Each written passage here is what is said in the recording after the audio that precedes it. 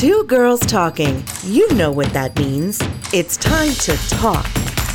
What's going on in the world? How about your business? How about your life? Let's talk it out. Two girls talking. Hey everyone, it's Anna. And it's Ashley. Welcome back to Two Girls Talking. We're so happy to have you with us today, and you're going to want to stick around for this conversation. President Biden's words struck a chord across the nation when he recently stated the most dangerous threat to our homeland is white supremacy. What's more, a recent poll conducted by the Pew Research Center found that a majority of Americans consider white supremacist violence to be a significant problem in our country. Yes, I agree with that.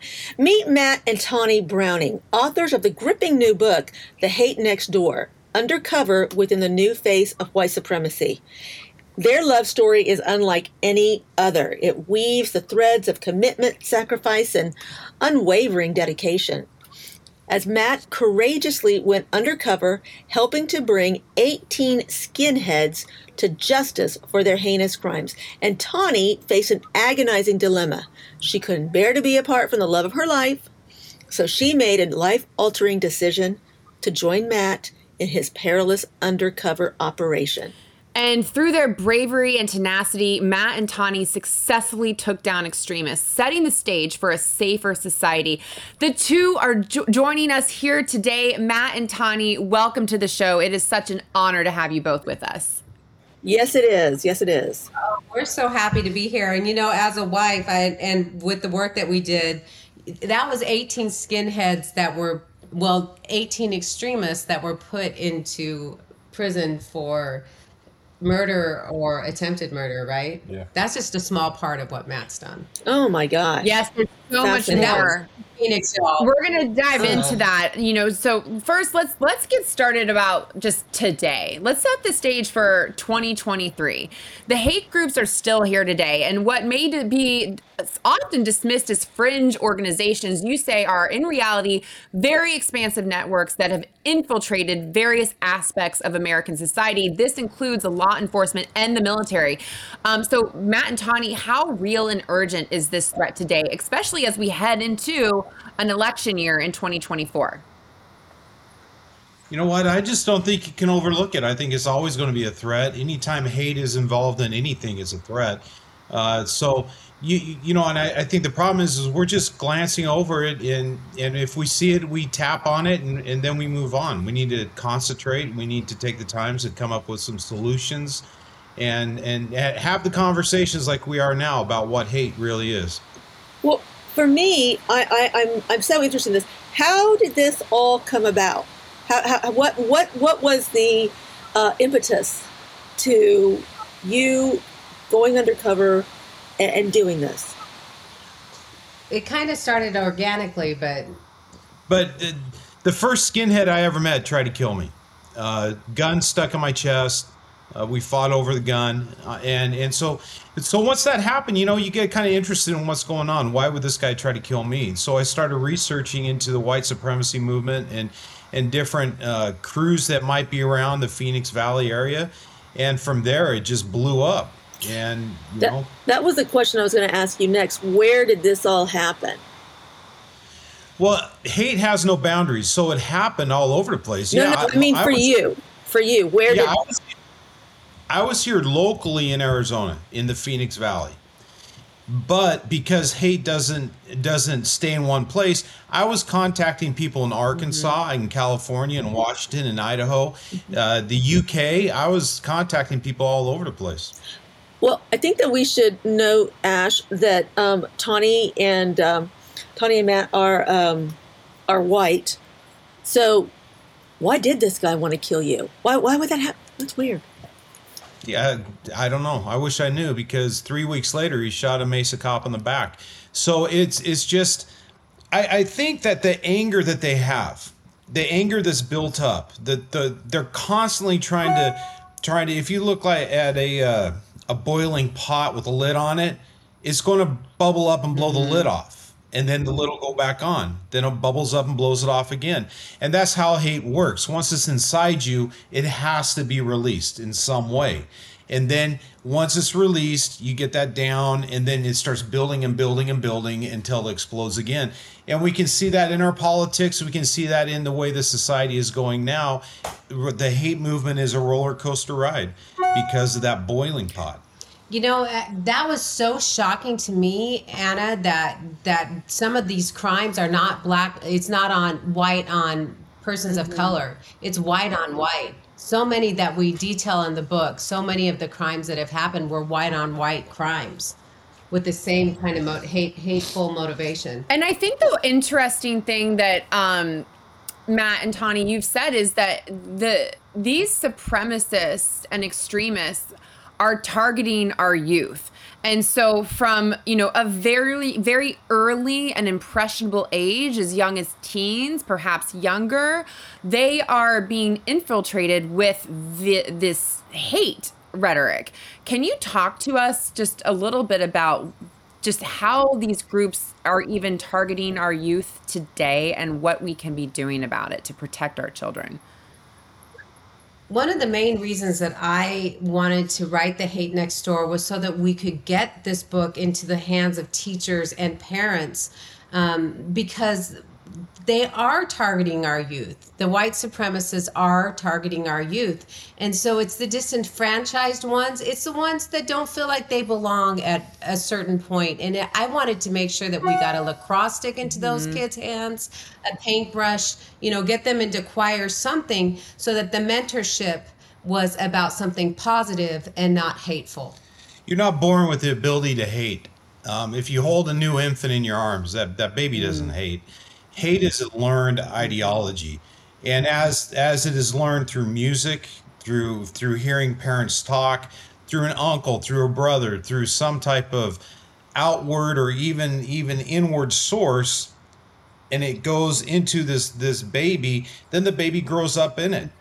And then as he hears his mom and dad arguing about what's going on in politics, that's more hate that goes inside, and it builds and builds and builds. And they're targeting the ones that are bullied, the guys that are being bullied at school by minorities or different political groups. And they go after those people. They do flyering and leafleting. Music is huge in the hate movement. So there's all types of ways that hate is spread.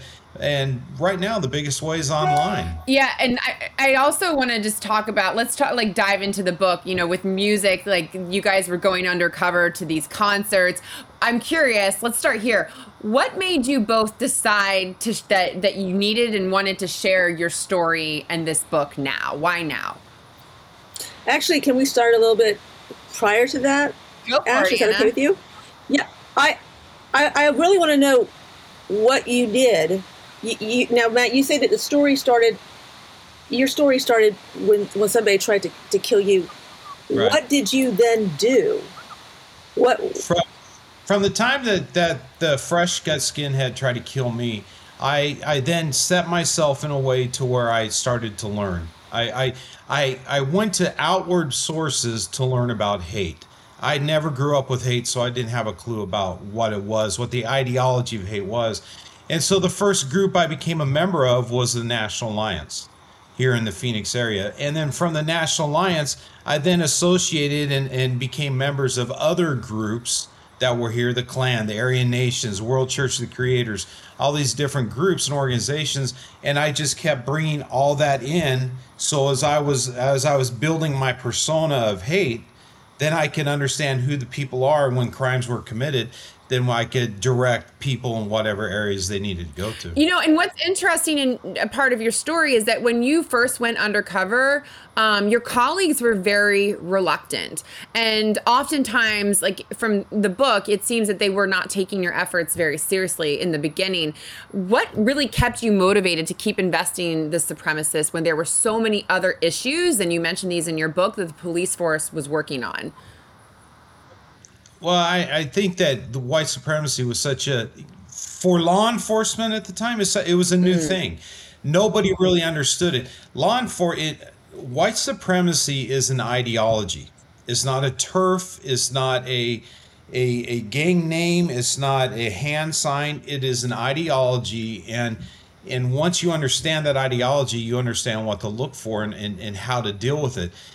back then, nobody just wanted to take time. We were busy working drive-by shootings. We're busy working drug cases. We're busy, combating the street gangs that were really big at the time.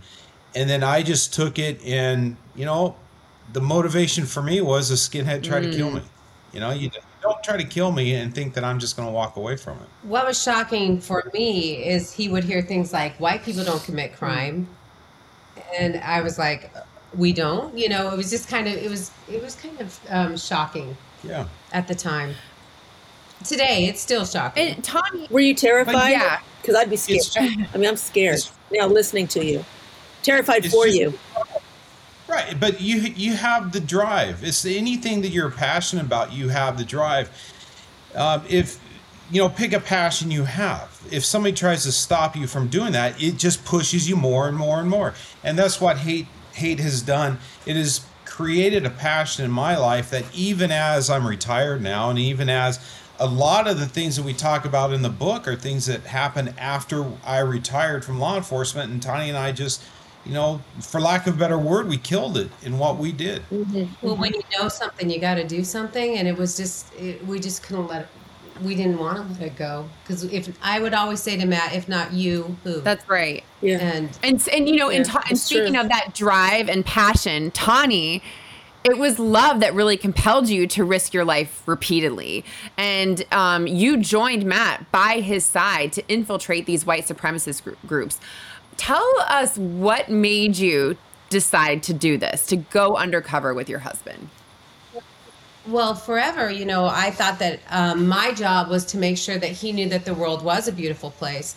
And I would try to create a home that was, quite frankly, Disney-esque, an unsustainable, task. But that's what I tried to do. But when hate came to my doorstep, when hate came home, I had to do something. And I say that because we had a 4-H lamb that my son was raising. And we found that lamb the day after Christmas dead on our porch. Oh my gosh. Oh my goodness. And it was from these groups? Well, that's it was a message that was sent to us. My gosh. And so after the death of the lamb and Tawny bringing the kids together and trying to explain things to her. I mean, how do you explain something like that to your kids? And that caused then that drive in Tawny to, Matt's the protector here, but I need to do my part and understand if somebody's coming after me, I want to know who they are. And so that's how Tawny got involved. Well, and it wasn't just that. Once I got involved, I started seeing things online. There were death threats against Matt where they said we need to bury him in the desert. And, it came home. I had no choice but to get involved.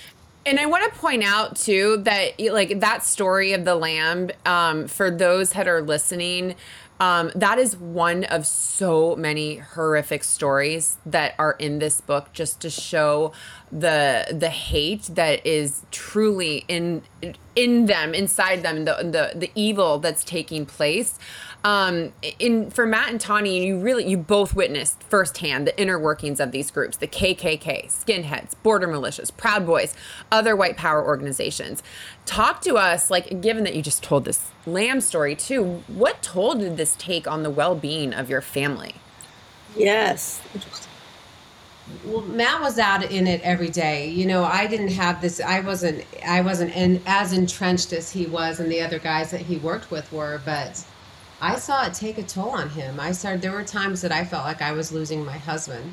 And studies show that when you're engrossed in that kind of hate, it actually changes the neural pathways in our brains. So I knew that if it was going to change him towards that way, I could change it right back, or that I felt like I could help do that anyway. Well, that's interesting. How, Matt? I mean, you were around this. You were around this the whole entire time. I mean, how is it that you did not succumb to these evil thoughts, this evil way? How were you not sucked into that lifestyle? Truly, I realize you were undercover, but how are you not sucked into that lifestyle? And I ask that because, I mean, when you have hate all around you, I would imagine that all you do is get angry, and then you would welcome that hate. Yeah, hate's triggered by anger, and anger's triggered by hate. It's just a revolving cycle that never leaves, and that's why there has to be a release for this hate. There has to be a release for the pressures that these guys are doing. And this is, I am not justifying their actions. I'm not justifying what a hate group does, because it is sick and it is wrong. Those need to go away. But because of the ideology, I understand why they do what they do. And for me, if I'm going to put in hate into my life and into my brain, then I need to put in an extra dose of love. I need to put, it's like making rice. You go 2 cups of rice, 3 cups of water. You go 2 cups of hate, you're going to go 3 cups of love. There's always got to be more love in you than there is hate. And at times it's hard to get that balance. But Tani provided those 3 cups of love. And Tani provided the love in my life and the love in our home that was able to bring me back. And I tell everybody this, and I'll continue to tell everybody this, and even if you tell me to stop, I'm going to keep saying it, is that if it was not for Tani and what she did, I wouldn't be sitting here talking to you. There's no way that I could have done what I did and not had that love in my life and been able to survive.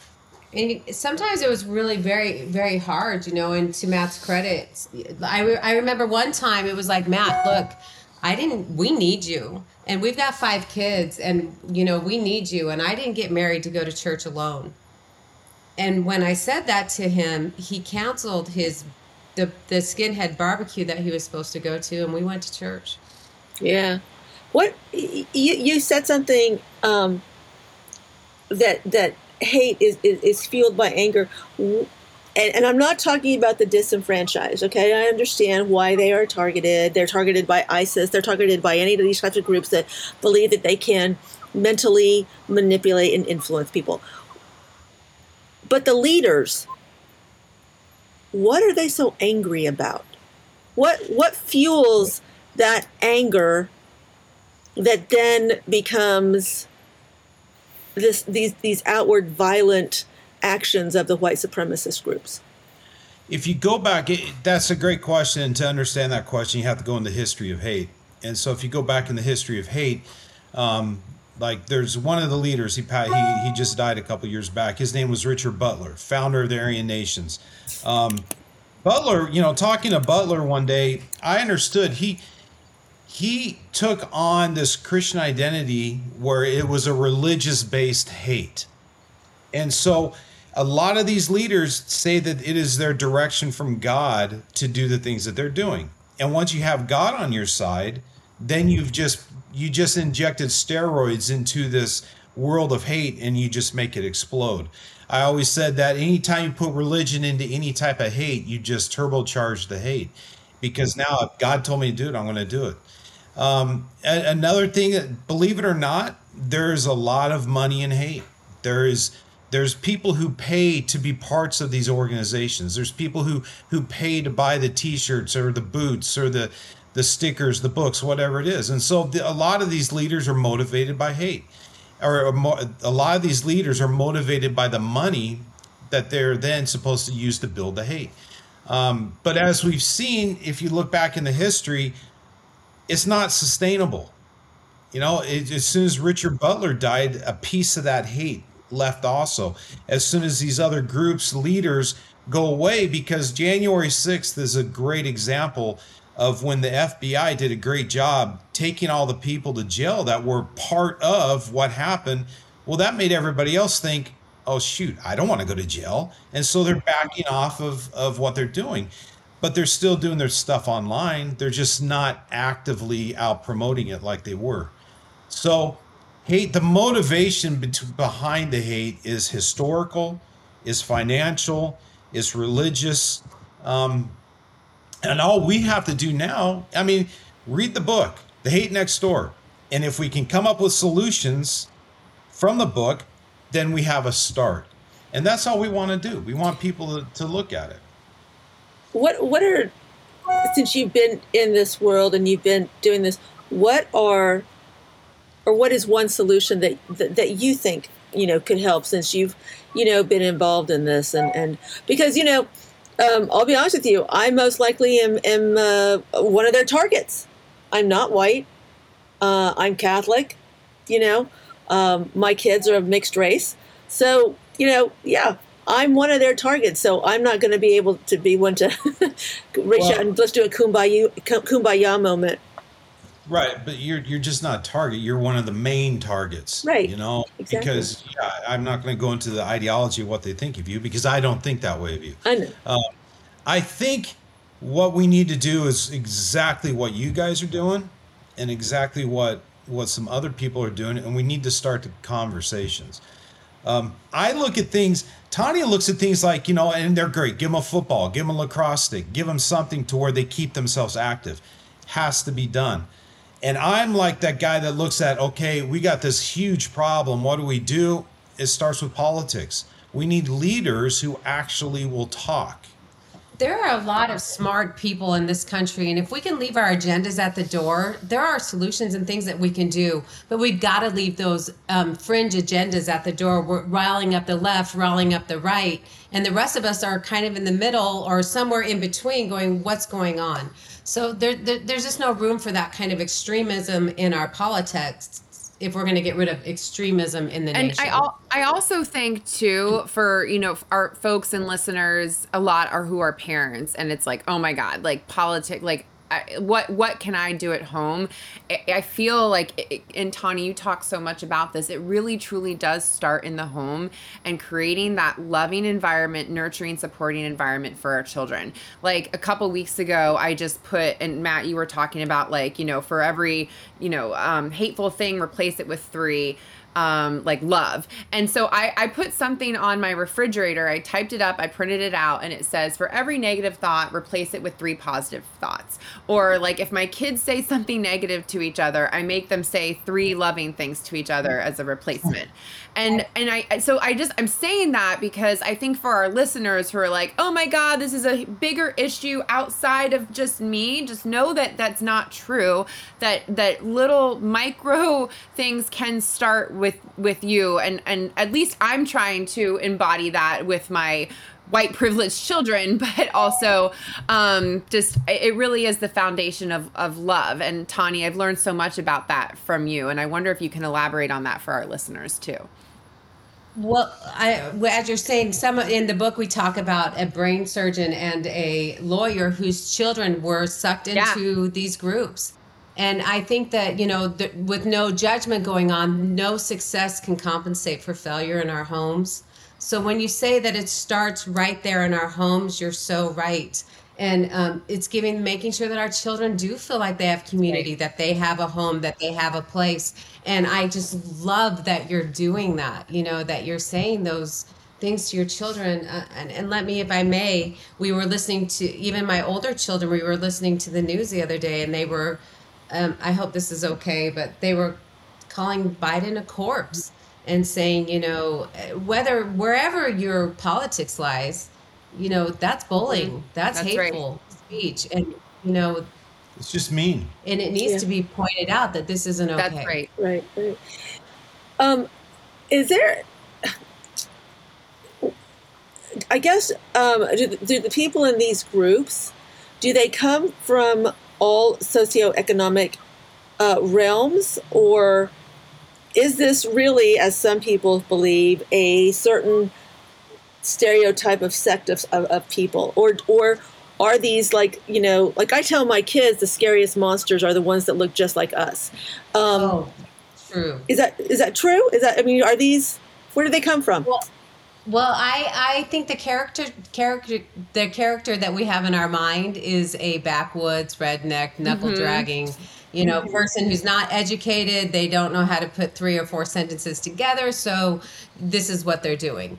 That's just not true. As I said, these are children of brain surgeons and attorneys. And yes, we also have uneducated boys and girls that are getting sucked into this as well. But hate covers all of humanity.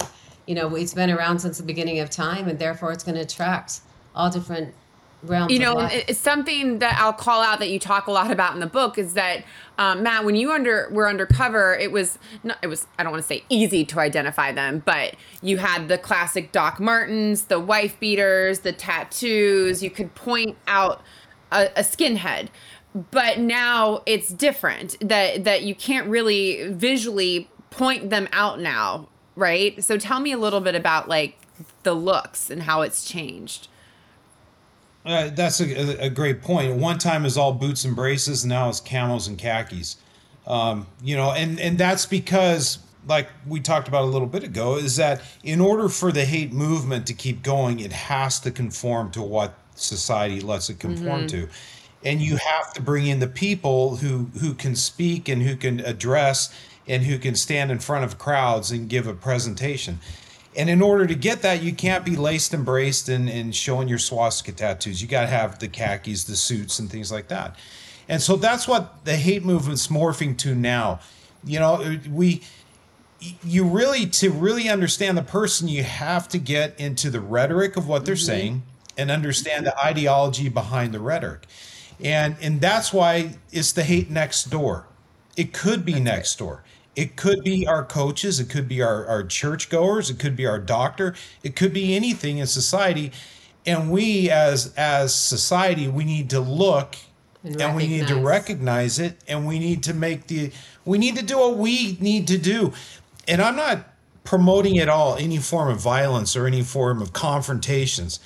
What I'm promoting is, hey, I understand you have this ideology. Can you explain it to me?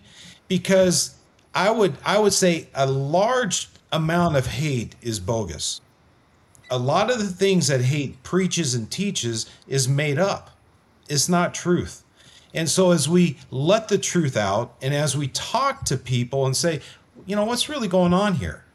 And maybe they've never been to the inside of a synagogue, or maybe they've never seen maybe they never took the drive down to the border, or maybe they've never looked into what is really going on, or maybe they've, if your son or daughter is listening to hate music, look at the lyrics, and then you will understand. And then don't take the music away and ground your kid and throw them in their bedroom for 4 weeks.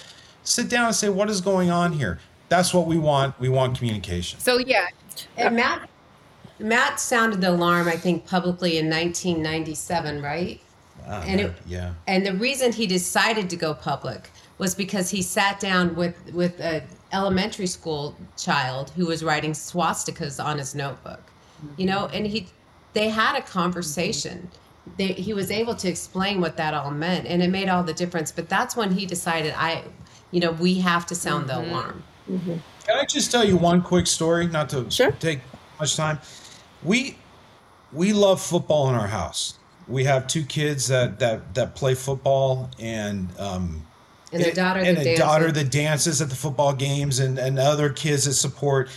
But last year, our son's high school football team, he's a senior. They started as freshmen. They won 1 out of 10 games. But our son and one of the other players said, we're going to take state our senior year. We're going to win. And so they went through the whole 4 years. And then on their senior year at camp, the coach brought everybody together. He's a white coach, brought all the team together that was full of different races, different religions, different ideologies, different socioeconomic backgrounds, brought them all together and said, you will talk to each other and you will understand what it is that makes this person who they are. What makes this person the way they are?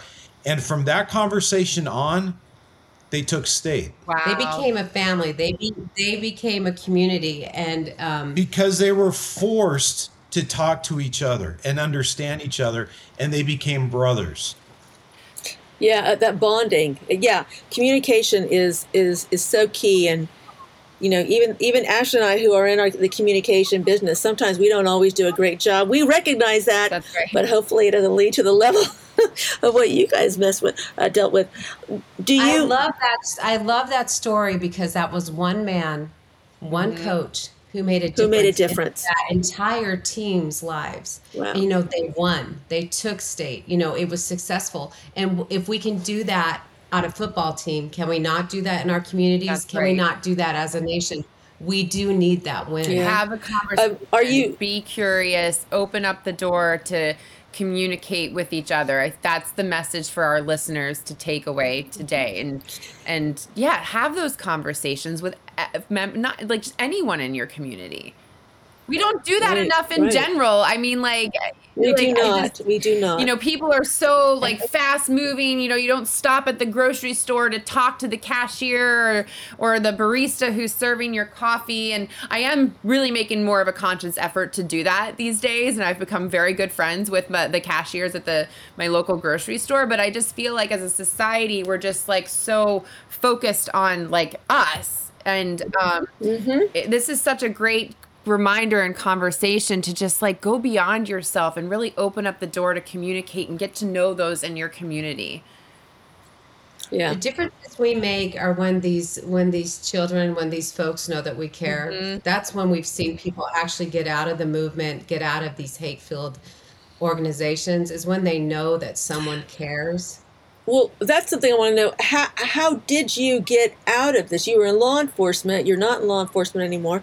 But how did you get out of those groups? And like, they let you go? It's in the book. So, I don't want to okay. give the whole book away, but Matt and Tani, there was, do you want to talk about the moment where Matt, you were discovered when you were on the stage? Yeah, Oh my goodness. I was asked to speak at the Capitol to our legislators about how hate is fueling the fire at the border, how hate is causing more bad than good at the border with the border issue and the border militias. And so as I was giving my presentation to a, it's said with quotes, a closed crowd, in through the back door walks the head of the National Alliance, the guy that I was undercover with, and also JT Reddy, who is a guy throughout the whole book, we were like at each other nonstop. And so that was the beginning of the end. And, it was good. It was good. I think it was time after that happened, because I understood and I understand now what hate is and how it's promoted. I hold zero resentment, or I'm not upset that I was outed. I'm upset about the threats that came afterwards and things like that. I'm upset about the in the teens internal affairs complaints that were made against me overnight by these guys. And so, but I think that even though I was outed, you got to understand, Tani and I, since that time, we've still done what we do. We still went to the shows to gather the intel on who's who and who's out and who's doing what. We still gathered enough intel to shut down one of the world's most violent skinhead crews. And we work with other people. What I found out is that not everybody has to go to jail. If you want to stop hate, you have to stop the rhetoric, and you just go after the people on the top. Nobody on the top wants to go to jail. They don't want to lose their jobs. They don't want to lose their families. The exposure of hate makes people stop. And that's one thing that I was able to learn. And quite honestly, I'm going to just go on this little Tani tangent here for a second. It makes me look. I'm sitting here squirming because I know. Because that's what Tani taught me. Tani said, Matt, not everybody has to go to jail. Yes, if they're committing murders and robberies and things like that, then they need to be taken care of. But the people who are sucked into this, that are into the ideology without committing the crime, we can still talk to these people and help them out. And luckily, that's what, that's Tani, one of Tani's biggest things that she does is help people understand and get out of this stuff. Well, so many people are, and all of us can be sucked into something that we we're drowning before we really knew that we ever got in the water. And they don't know that they're in the waters of hate sometimes before it's so big. And it's those people that I want to reach. And you've actually been in touch with former white supremacists, Matt. You still keep in touch with them. Can you tell us about what they're like today? Well, for instance, one of the guys we locked up for murder, Sean, I kid you not, out of the blue on Mother's Day one day, I got an email. and it was from him, and he apologized throughout the whole email, and it's in the book. Look at it, look it up. It's in the book. The email apologized to Tani and the kids for everything that he put our family through because of what I had to do because of him. And he says that, if it wasn't for what Matt did, the violence potential that we would have done in the community would have been so much worse. And there's another skinhead, a brutal skinhead. He's making 6 figures now. And that's because, he was doing so successful. well. Yes. But you got there's still that little grain. You gotta remember, hey, these guys, they're cons, they're haters, the ideology. But I think Tani and I have been fortunate, and we've seen, a couple here in the Valley. We've seen some other ones outside in the U.S., one in Canada that's doing amazing. And you know what? You can leave hate. You can leave it at the door. You can walk away from it. As long as, this is the key point, as long as you have enough love to compensate for the hate you're taking out, then you'll be all right. Just because I was a police officer doesn't mean that I didn't have to do the recipe that I'm telling everybody else to do, because every day I have to do that recipe. And I think that's the success of what we've done, is help people out and exposed. But I really think the success, and I hope it shows in the book, is that it all it takes is one person. Tani changed my life forever. It takes that one person in somebody's life. Changing the world one skinhead at a time. Yeah. Or one undercover cop. It truly is a story rooted in the foundation of love, and I could hear you share your story over and over and over again and continue to learn from you both. And I just want to thank you and acknowledge you for doing this hard work, for sharing your story now. Can you tell our listeners where they can find the book and get more information about you? Yes, and I am going to say this. We can all make a difference. We can all do what we know what to do right in our little field of references at home and in our communities to stop hate. We really, really can. Each one of us, and I think we know internally what that is that we can do. But I would love to get this this book in everybody's hand, every politician, every teacher, every parent, and students that are old enough to listen and understand what this book represents. And you can pick up the book anywhere that books are sold, or you can check us out at mattandtawny.com. That's MATTANTAWNI.com. Wonderful. Thank you, Matt and Tani, and listeners. Yes. Oh my gosh. Wow. What a conversation. Please check them out. Read this book. It's a book that you can pick up and read and learn from over and over and over again. And I can't wait to read it. It's so amazing. And Matt and Tani know that, I'm personally just a huge supporter and have learned so much from you both already. So thank you. Listeners, we'll see you again in 2 weeks, Anna? 2 weeks. Yay, 2 weeks. Thanks for joining. Bye.